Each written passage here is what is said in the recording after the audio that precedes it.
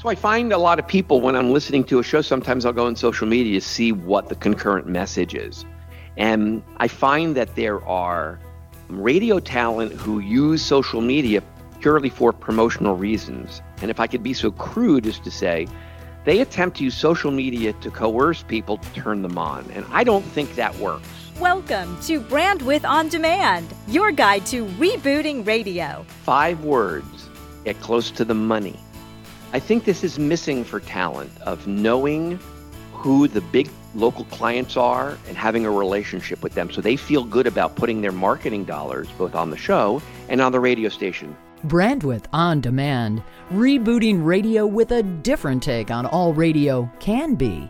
Now your guides through the metamorphosis, David Martin, and author of the book Brandwidth, media branding coach, Kipper McGee. Steve Reynolds spent most of his career doing morning radio. And when the time came to transition professionally, he made the commitment to help talent stay relevant, real, and entertaining. Steve emphasizes the art of connecting with and entertaining the audience, focusing on what motivates the audience to return to the show each day, and the prep it takes to stay successful. Please check out his complete bio and links in the show notes. Brandwidth On Demand proudly welcomes Steve Reynolds. Hey, Steve. How about that?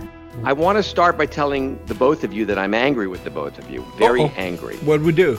Before we get to the Q&A, listen, I am a huge fan of your podcast. Huge fan. Okay. I've listened to so many of these, and I've thought for years, these guys are, maybe one day I'll get invited on this podcast. At night, I'd kneel at the bed and I'd pray to the radio gods. I hope I get... And here I am. I have arrived, gentlemen. I so respect what you do and what you put out there. And I will just say before we get to the Q&A, it is a great honor for me to talk with the both of you, to have so much respect for the both of you for what you do on this podcast. Speechless. Mr. Martin. That wasn't the goal, David, though. Tell us more about our eyes, Steve. Yes, but enough about us. What do you think of us? Go ahead, Kipper. Okay, then. So, Steve, you've earned a great track record doing your own morning shows. Now you're coaching. Question: what's one of the first things you look for when connecting with a new show for the first time? Well, I don't know that it's just one thing. I mean, we're certainly looking for that ethereal it quality that we talk about all the time. I tend to evaluate people when I listen to them and when I meet them in 3 areas. I call it aptitude, attitude, work ethic, right? Okay. And you can't make some of these assessments you make by instinct, and some of these you do by checking people out, and many of them you make these assessments by just getting to know them. Aptitude, do they have something to say? Do they have a take on the topics of the day? Are they fun to be around? I can't make an unfunny person funny. You're naturally funny or you're not. I'm looking for these qualities of aptitude that would make them a premier talent in our industry. You look at the premier talent that have either come and gone or are today, and they have an aptitude there to do this that turn them into a great personality. What's their attitude? Are they positive people, or do they belong to the can't or won't club? We can't do that. This won't work. The negative folks who can't problem solve in an innovative way.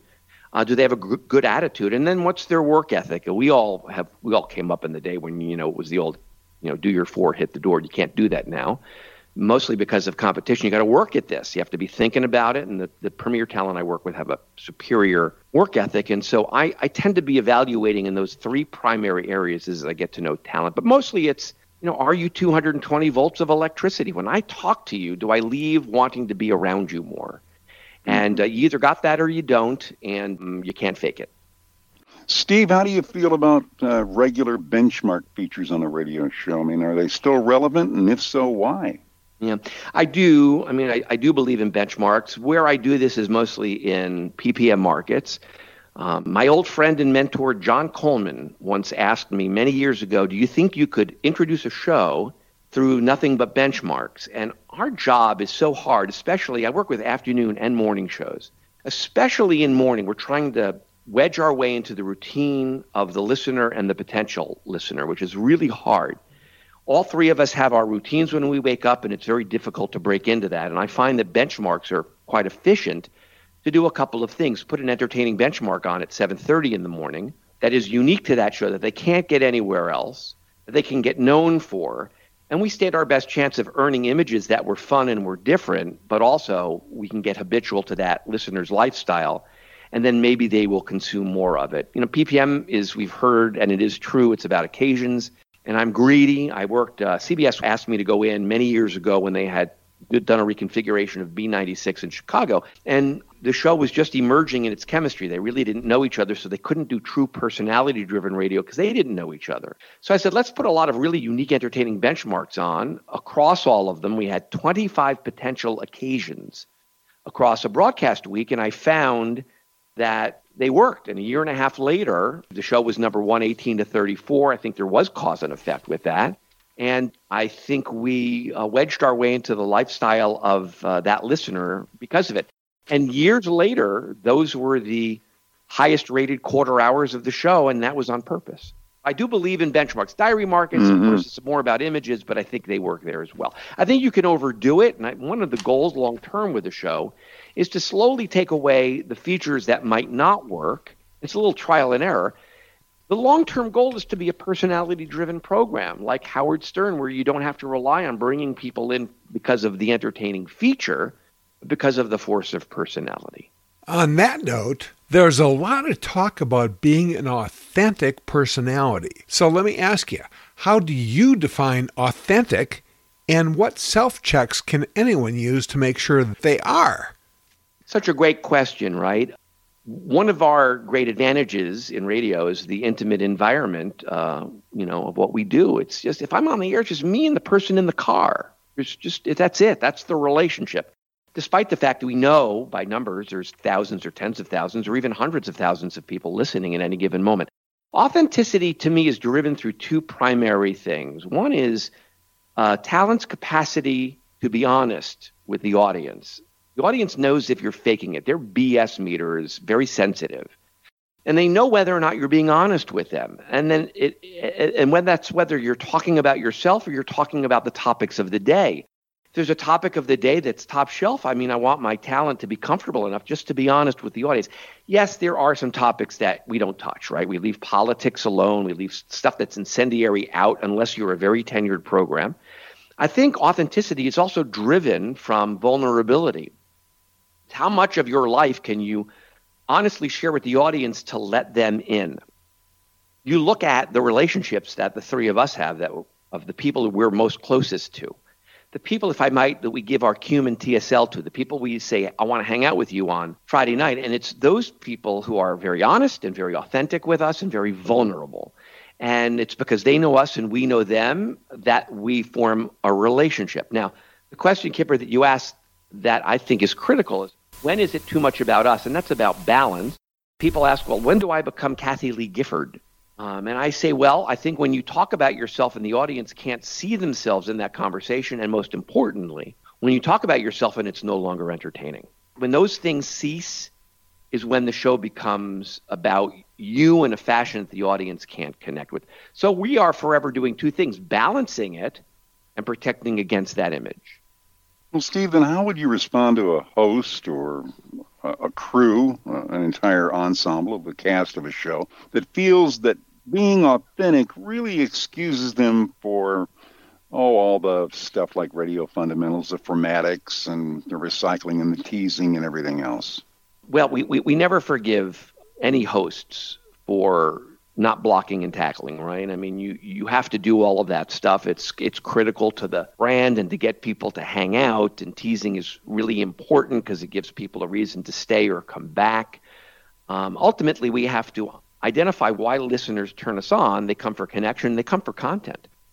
I'm an analogy guy, right? So I'll say to talent, well, why do you go to YouTube? And, I say, you go to YouTube for content, right? You want to learn how to fold the fitted sheet, or you want to see the funny dog video, or you want to learn how to maybe make a meal. You go to YouTube for content. That doesn't excuse YouTube from all the fundamentals and teases and all of that stuff. We must do that, but that in and of itself is not going to generate passion or connection or loyalty. It's the content and the personality that will do that. And the two of them together, formatics and teasing and recycling and brand positioning, the basics, doing that with really great content done in a really story-based, entertaining way is, I think, the great recipe to build a relationship with the audience that will compel them to keep coming back. Shifting gears, one of your many interesting insights is the challenge to use social media for the right reasons. So how do you define right reasons? So I find a lot of people, when I'm listening to a show, sometimes I'll go on social media to see what the concurrent message is. And I find that there are radio talent who use social media purely for promotional reasons. And if I could be so crude as to say, they attempt to use social media to coerce people to turn them on. And I don't think that works. I think we have to understand what our show voice is, what's our plot, what images are we attempting to earn, and then do the same thing, be our show voice on social media and earn images, the same images of how fun we are, how authentic we are, how different or innovative we can be that fit the brand, how relatable or relevant our product is. And we have to communicate all of that if listeners decide to consume us on a social media platform. So what I find sometimes is I'll go to social media and they'll tell me, hey, we're giving tickets out at 8:15. Well, I don't try to sell me on social media, entertain me on social media. I don't think we put enough time into using social media for the same concurrent reason we use the terrestrial product, and there needs to be a match between those two platforms. Our thanks to Coach to the Stars, Steve Reynolds. What a guy. And our thanks to recent guest Beverly Brannigan from Summit Media for suggesting Steve. Is there somebody you'd like to hear from? Someone that we should invite as a guest? Maybe it's you. Well, we'd love to hear from you. Just email us, show@brandwidthondemand.com. Yeah, they can join other notable names like Ross on Radio's Sean Ross, Sherry Lynch from The Bob and Sherry Show, Miami morning mainstay Paul Castronovo from Big 105.9, and almost 100 others, all in the previous episodes at brandwidthondemand.com. Coming up, Steve Reynolds shares some opportunities that many may find these opportunities hiding in plain sight. The North Carolina Radio Station of the Year, I'm Susan King. I'm Michael Hart in the News Talk. Local news for Phoenix, I'm Debbie Young. I'm Ed Heisted. One key difference between traditional radio and other options is local information. Virtual News Center can help. From the Wolf Boom Radio News Center, I'm Peter Killeen. Y hablarán sobre qué pasos in any language, money talks. I'm Jen Austin. When your news budget breaks, Virtual News Center can fix it. Click their ad at brandwidthondemand.com. What is it that makes Music Master the favorite choice of radio programmers all around the world? Ask CKRM's Colin Lovequist. Music Master has just eased the workload and the stress, giving me more time to spend with the community. The real question is, why will you choose Music Master? Find out at musicmaster.com. The stuff we know now, we wish we'd known then. Brandwidth On Demand. We are with the Coach to the Stars, the impresario himself, Steve Reynolds. Steve, we want to ask you, what do you see, if you'll share these, as opportunities that many folks may find hiding in plain sight in their market? 5 words: get close to the money. I think this is missing for talent, of knowing who the big local clients are and having a relationship with them so they feel good about putting their marketing dollars both on the show and on the radio station. None of us is indispensable, but that helps every talent if they control the money or have a relationship with it. I think that's hiding in plain sight for talent, to know who those clients are and to have a positive relationship with them so they feel good about putting their money on the radio station. Our thanks to the impresario himself, Steve Reynolds. We'd like you to check out Steve's bios, links, and samples from some of his morning show clients. They're all available in the show notes at brandwidthondemand.com. As always, thanks to executive producer Cindy Huber. And coming up next, someone who may be rather new to radio, but no stranger to broadcast, and definitely knows the secret of network. Network. It is all about being at the forefront of everybody's mind. From Westwood One, Elena Smith next time. That's a rap kipper. What's cooking? Well, we'll find out in 1 Minute Martinizing. Find it in the show notes at brandwidthondemand.com. I'm Dave Martin. And I'm Kipper McGee. May all your bandwidth be wide. And in the end, the profits you take are built upon the bandwidth you make. Any reuse or redistribution of Brandwidth On Demand without the express written consent of the producers is greatly appreciated. Brandwidth On Demand. Not your average quarter hour. Dave Martin and Kipper McGee. Brandwidth On Demand.